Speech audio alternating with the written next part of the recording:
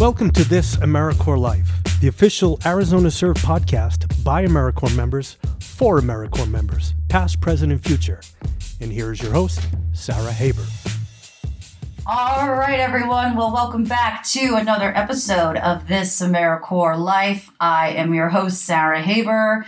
I am very excited and happy to be here today, July 5th, back from a long weekend. And today I have the honor of getting to sit and chat with one of our amazing AmeriCorps members, Laura, who is serving over at the Community Food Bank of Southern Arizona. Hi, Laura. How are you? Hi, Sarah. I'm doing pretty well today. I'm happy to be here. Yeah, thank you so much for your time. I know that, all of our members are very, very busy on a regular basis, but you especially, you are a full-time AmeriCorps member. And the food bank, I'm just excited to be able to really sit and talk with you about this on the podcast because the food bank in Southern Arizona is truly, truly remarkable. And there are so many great things going on there. And you are really behind the scenes of a lot of that. And I'm just, like I said, very excited to be able to talk to you about, all of the fabulous things you have going on there, which is quite a lot of things. So with that, I think I would love to just kind of dive into your role exactly at the food bank. You are the volunteer and engagement coordinator. Tell me a little bit about that role. My role is with the volunteer services department primarily, but I've also been helping out the community engagement department a lot. Volunteer services, as you might imagine, is about organizing, recruiting, and scheduling volunteers, communicating with them to make sure they make it to all their shifts and stuff like that. And also a lot of work to track their hours appropriately so that we have the records for, when we get audited later on. With volunteer engagement, I've been doing a lot of work with our volunteer management website. So I've been creating shifts. I've been also creating opportunities is what we call them on our website, which is just where we list you can volunteer on this day at this time to do this thing or whatever. All the details you need to do that whether it's something regular like packing the food boxes or something more sporadic like we have special events, hunger walk, we have a post office food drive every year, all sorts of stuff like that. Also, Winter Haven is very connected to the food bank. So if you didn't already know that, that's a great thing to look into. Bringing some food this upcoming December next time we do Winter Haven.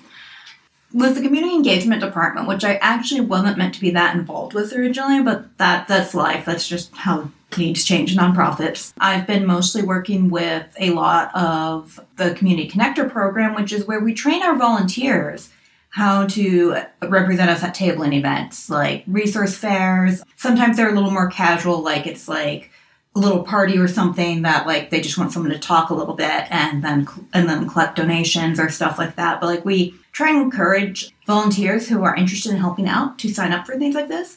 One thing that we've struggled with that department and our other volunteer opportunities too is getting enough people who speak Spanish fluently, because a lot of our clients are Spanish speakers, and maybe they know some English, maybe they don't know any. But if you're talking about things like registering for food stamps or SNAP or stuff like that, you need to be able to really speak the language that you're communicating with. And so it is really helpful to we have some staff members who speak fluent Spanish who can help them with processes like this. It's possibly even a requirement for the department that does things like this to be bilingual. But I've been organizing a lot of the tabling concerns for that event. I've been printing flyers, folding flyers, packing little giveaways. Most of my volunteer services side of things, however, has been focused on our volunteer management website, which is still quite a lot of work. It's a little tricky for a lot of people who aren't completely comfortable with computers. And not only is that probably a lot of tricky work navigating the tech side of it, the food bank has so many volunteers and so many new volunteers that come in on a regular basis. I think one of the, and you would probably know better than me, but I would venture to say that the volunteer opportunity that folks probably know the most about would be things like the food distributions that happen. Mm-hmm. And I have gone as a volunteer, and every time I go, there are always so many new faces, so many, group volunteers that come and show up. And yeah, for somebody who has to kind of coordinate and keep track of a lot of that data, I would venture to say that it is probably challenging, but it's also probably very remarkable too, to really see all these people show up and come through for the food bank. I don't remember the exact number for any given month, but we typically get at least 300 to 500 new accounts every single month. New accounts, yeah. And, sometimes people come only once or twice. Like, that happens, just like any other volunteer opportunity out there. Maybe they just can't work with the schedule very well. But we also have people who come all the time and don't log their hours, which is part of what I'm trying to help fix. Mm-hmm. But yeah, we get several hundred. I think we have about 10,000 active members on the web registered. But active just means we haven't deactivated in this their account in this context. We get about 60 people for production and distribution each day, plus or minus, depending on if people want to work both distribution shifts. We have it split up so that people can get food at a wider range of time now. We also have some additional production shifts sometimes, like we do one Saturday a month to try and help people who maybe have to be at work every morning on weekday but are free on Saturdays, be able to have an opportunity to work with us. Yeah, we also have a few other opportunities I think some people might be really excited about that I'd like to do a little plug-in for. Yeah, absolutely. So we have Las Milpitas Community Farm, which is amazing. It's right off I think the Rialto River. Yep. But it's right off the banks of a river, and it's gorgeous. Like, even if you're not that much of an outdoorsy person, I'd recommend kind of looking at it sometime, or any other community farm that you can look at, really. But just see how community farming can work in Arizona. You can also, if you're low income, as a lot of our AmeriCorps members typically are, you can get a free plot of land to work there. And they have watering systems set up. They'll give you plants. They're amazing. There are a few other programs like this, but I definitely recommend it for anyone who wants a garden but doesn't have space or the know-how and lives kind of in the southeast section of Tucson. I would really recommend. It's in such a great location, too. I live on the west side, and so I'm always on the Santa Cruz River Loop. And whether I'm biking or running, I will often go past Las Milpitas, and it's just right there. And it really is very exquisite, even from the part that you can just see from the loop, let alone what's going on inside. And they will sometimes give you free food if, someone's plot, whether they're still actively tending to it or not, has just grown too much of whatever. Then it's tomato picking day, you can get some free tomatoes potentially. But they always are in need of volunteers as well.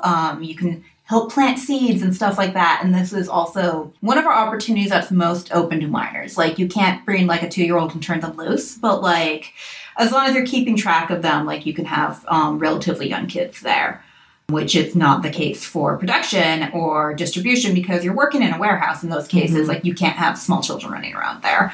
But you can on a farm within reason. And we also have an education garden at the main food bank called Nuestra Tierra Garden. And it is a lot smaller than Las Milpitas, but it is predominantly for the sake of educating people about how food grows. It has diagrams and illustrations and it has a worm bin area and stuff like that. So you can if you have kids, it's a good place to show them, this is how food works. And you can see the different phases of food. You can see the worms. You can see chickens. They make their own compost, stuff like that. So they have periodic events where you can bring even toddlers there sometimes to kind of open house farming or gardening events and stuff like that occasionally, which I think is a really great thing because I feel like most people don't get to see these plants in all their phases, and that's really valuable, especially for kids, I imagine. And everything that you're touching upon right now, Laura, I think that the average individual doesn't realize that these are these other services that the food bank is providing apart from just, giving individuals food. And your previous supervisor, Alex, who has, left the food bank and moved on to some really incredible work, He was one of our guest speakers, and he really put it very eloquently in terms of the service around hunger relief and the idea of these food distributions kind of being a little bit more of the Band-Aid when we're thinking of hunger in terms of sustainability. And these other additional programs, that's really where the heart and soul of the work, I think, comes into place when we're thinking about hunger relief. You know, you mentioning all of this education around garden and, you know, kind of more farm to table style, and helping to educate people really what is out there and how we as humans can take more ownership of the food. I think that is such a vital piece to that puzzle. So just another amazing reason why the food bank is really blazing that trail, I think, in this community. And Food Bank does try to encourage access to other resources too, for sure. So like, we have staff members whose not their entire job, but a good portion of their job is helping people apply for SNAP, also known as food stamps. And when you apply for SNAP, you're also filling out basically all the information you need to apply for Medicaid. So if you qualify for that, they'll help you through that while they're at it, because it barely needs any more information. And they'll help people in both English and Spanish. We also have a variety of food-specific programs that we work with. We help supply Meals on Wheels. We also have free seeds. Anyone can go to the food bank and ask for some seeds, and you can get some seeds. I think right now most of them are sunflowers and hollyhocks that we have, but we definitely had a few other types of seeds last I checked. And you can grow these things. They're edible and or native, typically. And they also try to share resources about the other resources you might get access to. Now, Laura, you came into service with the food bank at, I think, a pretty interesting time, because for the food distributions that happen weekly, you know, the system that was in place then was a system that they had to kind of transfer over when COVID hit, which is actually when I started going to the food distributions. It was all outdoor. It was a drive-through service. And they had been doing that, I guess, for about, I want to say at least 2 years. Does that sound accurate? Or a year and a half-ish? Yeah, I think they completely shut down briefly when there was, you know, in March 2021, it's like, we don't know what's going on. And then when they reopened, they no longer were taking actual volunteers in the same way they normally did. Mm-hmm. Instead, they had the National Guard was deployed to help with our food bank and all sorts of other food bank throughout the country. And then the National Guard was handling all our food box and bag production, which you can sign up to volunteer for as a volunteer. And they did it the same way, pretty much the same way that our volunteers do it, because that still had to be indoors. There wasn't really any way to work around that. Mm-hmm. And then they were also doing the distribution, and distribution was moved outside in March 2020, and it stayed outside until I think it was February 2022. Mm-hmm. And we had a little transition period. I started in September when the National Guard was just starting to get tapered off. So there was a sudden, okay, we don't need any volunteers for 2 years for these activities, because we had the National Guard doing all of it. So, volunteers could volunteer elsewhere. And, we had volunteers for a few other programs, but National Guard handled these main projects. That's how people actually get their food. So we suddenly needed to recruit, 60 volunteers a day to handle what the National Guard was doing, plus or minus a bit. And so that was a little hectic for sure. And part of why we moved back inside is because the drive-through system took extra people. And so our current system is in the warehouse, boxes can be stacked higher and stuff like that than they can when they're outside and we have to worry about the heat ruining things and whatnot. And we just have a kind of walk-through system now where if you need food, you go in, you check in, and the check-in is done by volunteers. So we are hoping to get more Spanish speakers for that too. We've had a major struggle with that. So if anyone speaks Spanish and hears us and thinks that sounds like fun, you can, sit and share and check people in. You just ask them their name, address, etc. Check if they're in the system. But that's something that we really, really do need help with. That's one of the few opportunities that's wheelchair accessible. So that can be helpful too for some people, I imagine. Mm-hmm. Yeah, it's been nice having it in the building again. I think it's a lot like it's opened it up to a lot of other people who are like, yeah, I could do this, but I don't want to be out when it's 90 degrees. So we kind of got some more back when we moved inside in February. Now, Laura, you served previously as a Vista. It was up in Flagstaff. After you were done with that service and you were wanting to re-enroll, you found this opportunity. Why the food bank? What is your connection to food or to hunger relief? Why was this position something that called to you? I definitely have a strong interest in food. I've always been a fan of cooking. I've always been a slightly picky eater, like I'm not as much as I used to be, but like, you know, I like what I like. And so I learned how to make it. And I think that is definitely part of what interests me about the food bank. Another part is just like I've had trouble with food security of my own. Like probably most of my adult life, I've been arguably food insecure. Like I've lived in a food desert, or before I moved to Flagstaff for a while, where I was a mile away from the nearest grocery store, which isn't that bad, except I didn't have a car, and Tucson is brutally hot a lot of the year, so that was, you know, kind of difficult to sometimes have to, and like if I took the bus, it would have maybe cut like a quarter mile off my walk because the bus stops weren't close enough to either the place I was going or the place I was living at the time.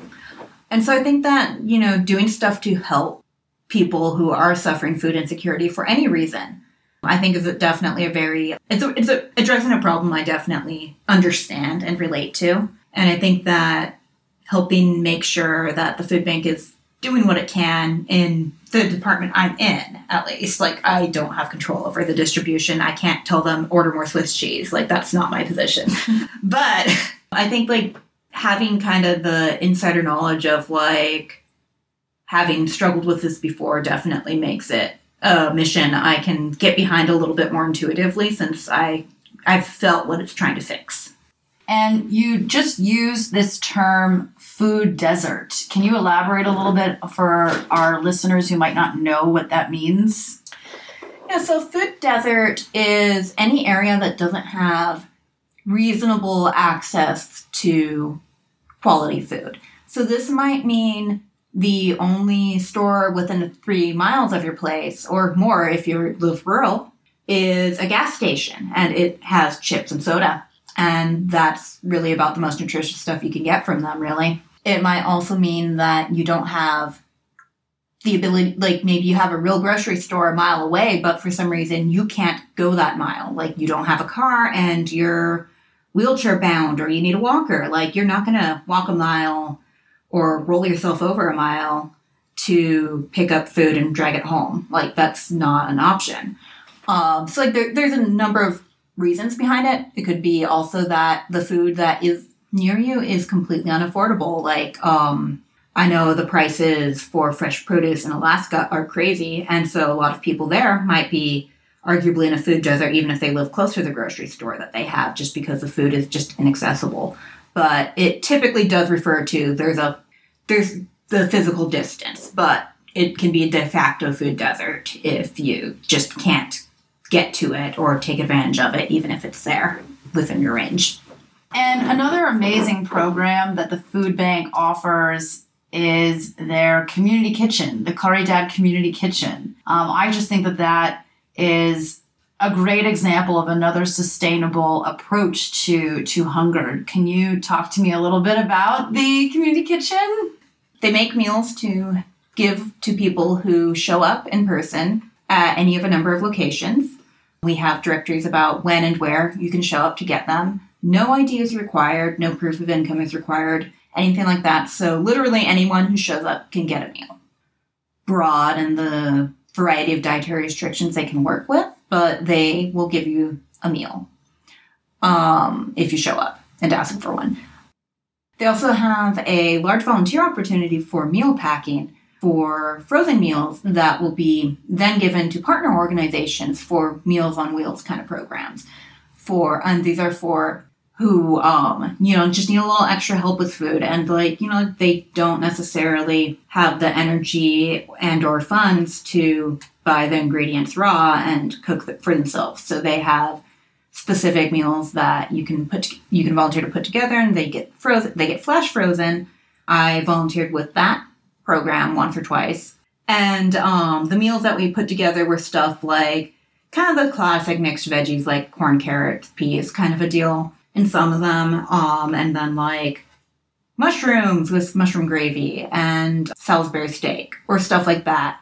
They're balanced in the macronutrients, and they included fresh or reasonably fresh produce. It was often fresh before we flash froze it. So not fresh anymore because it got frozen, but it was fresh before it was given. And then they just have to pop those in the microwave or oven for a little while, and they're good to go. And they also provide cooking classes, right? Caradon has cooking classes, which aren't only free, but they actually come with a stipend. If you enroll in the program, if you're low income and maybe having trouble finding work, and you're looking into possibly working in the culinary industry, then this training is for helping people get on their feet to get the training to work in the restaurant industry. It's a 10-week program, if I recall correctly. It also includes a couple weeks of kind of interning somewhere. The internships don't have to be necessarily food related so much as just like, we're going to make sure you know the basic skills about, how to use a computer, how to submit a timesheet, stuff like that. And behave professionally. Like, it's kind of just confirmation that you know how to work a job in general, like regardless of what the job is. And then they have a lot of culinary training. I don't know what all they teach, but I assume it's enough that you can definitely go be a line cook and not really need much more training. Yeah, just another great program on top of all of these other pieces that you've mentioned, on top of all these other events that are happening with the food bank.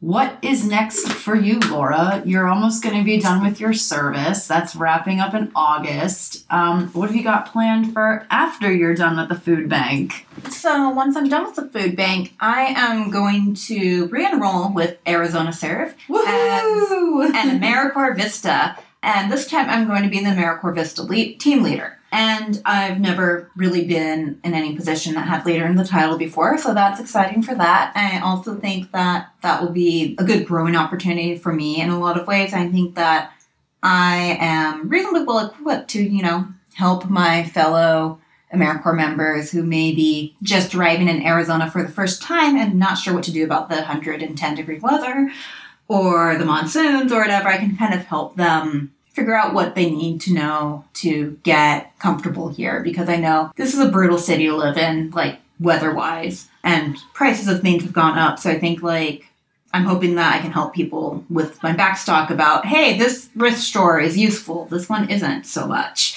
and stuff like that, that I've kind of gathered over the years. So I'm looking forward to it, and I'm also looking forward to whatever else I may be doing to help expand Arizona Serve's reach and help create service project. When I had heard you were taking on this role, I was very excited, particularly for that aspect. I think that your experience, having to coordinate all of these volunteers on a weekly basis is going to really translate well for when you actually work with me on putting together those days of service projects where we take, a somewhat large scale event and really kind of throw our members into the mix. And hopefully with, your support, they won't feel like they're being thrown into that mix. It'll feel really more like a fun team building experience. And at the end of the day, an opportunity where we can really put our resources and put our muscle strength together for another organization that's here in the community. Yeah, and I'm not managing volunteers as intimately as I imagine I'd be managing the Vistas when I'm the Vista leader, since I don't necessarily have one-on-one email conversations with them all the time. So some of them I do. I'm also looking forward to trying to get the Vistas and the rest of Arizona Serve Tucson members to be a little bit more interconnected. I'm hoping to get them to the point where at least everyone knows who everyone else is, what they're doing more or less. And, when we get to the point where one of us is like, oh, I'm struggling with food, we know who to contact or whatever kind of a thing. So that's kind of how I envision trying to round out the team. And like, I don't know what all it'll take to do that, but that's what I'm hoping for. I'm also hoping to try and like get people to coordinate details. Like I've offered my fellow AmeriCorps members that if they need food, but like the time that the food bank does distribution is inconvenient for them, they can tell me and I can try and like, hold on to a cart for them or whatever. No one's ever taken me up on that. But I think that trying to work together to share our resources that we have, like whether it's something that we personally own or like just literally having a car and helping you pick up groceries or what, like I feel like if we can try and like get mutual aid, yes, try to get our team to get more involved with mutual aid. I think that'll help us out a lot because rent's expensive. Everything's expensive right now. Like we need it more than ever. And our team is so big that there is just such a wealth of knowledge that should be shared even more with everybody. So I'm excited to hear that that is something that you definitely want to be focusing on this year. I think that's going to really help continue to make Arizona Serve a really wonderful program. So Laura, in terms of finding out more information about the food bank, if they want to volunteer, y'all have a website, social media, how can they get in contact with the food bank? So if you want to communicate with us directly about some sort of volunteer-related concern, I would email us at volunteer@communityfoodbank.org. Everything is spelled how it sounds, so volunteer@communityfoodbank.org. If you feel like you don't really need like an email and you just kind of want to see what's there and go ahead and sign up for a shift to see how you like it, you can go to volunteer.communityfoodbank.org, and this is our volunteer website. You can create an account. It's not very difficult, in my opinion. You just fill out a few pieces of information, and you can go there, and then you can browse our opportunities, see what our schedule is. And like I know some of our schedule off the top of my head. It's mostly weekday mornings for our volunteer opportunities, but we do have some Saturday opportunities, and we also have special events like Winter Haven that you can help out with, and that can be a really rewarding experience too. We also have an upcoming event that we have just launched the sign up for, which is our annual Hunger Walk. This is our 13th annual Hunger Walk, and it's going to be September 10th. It will be starting at 8 a.m., but you can also sign up and do a virtual walk where you're just like agreeing to go for, or you're just planning to go for a walk. And like, if you literally can't go for a walk, that's fine too. But you can sign up anyways to help support the cause. Regardless, you can sign up as a team. We have prizes for the most creative team name, the largest team, and the most money raised. But this is going to be September 10th. If you're in Tucson, you can go to the Keno Sports Complex.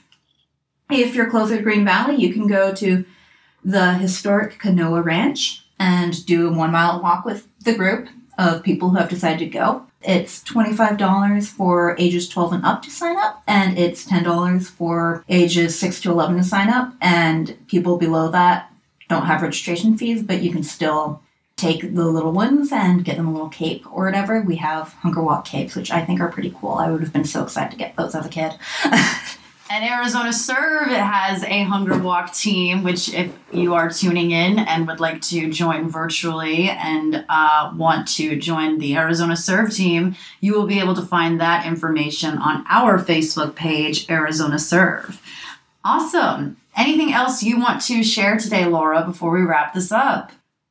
And about 1 in 5 people altogether in Southern Arizona have food insecurity. So regardless of what's going into it, we want to make sure that they have the food that they need and that it's real food. Like we no longer give out soda, for example, because that's not actually helping anyone. It's calories, but it's not nutrients. And so we try to give quality food. Like we have whole grain rice in most of our boxes. We have a lot of pinto beans and stuff like that too. We always include fresh produce. It is dependent on what we can source, but we do our best to get people a balanced array of food when they come to us.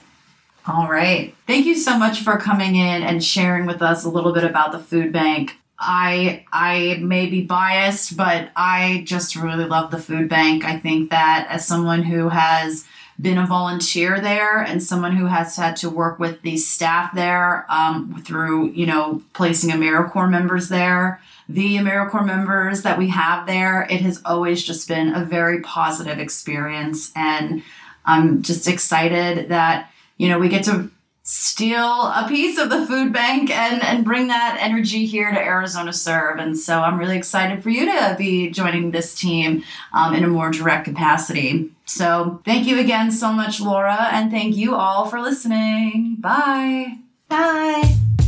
You've been listening to This AmeriCorps Life, produced by Arizona Serve of Prescott College. Find out more at arizonaserve.org and at prescott.edu.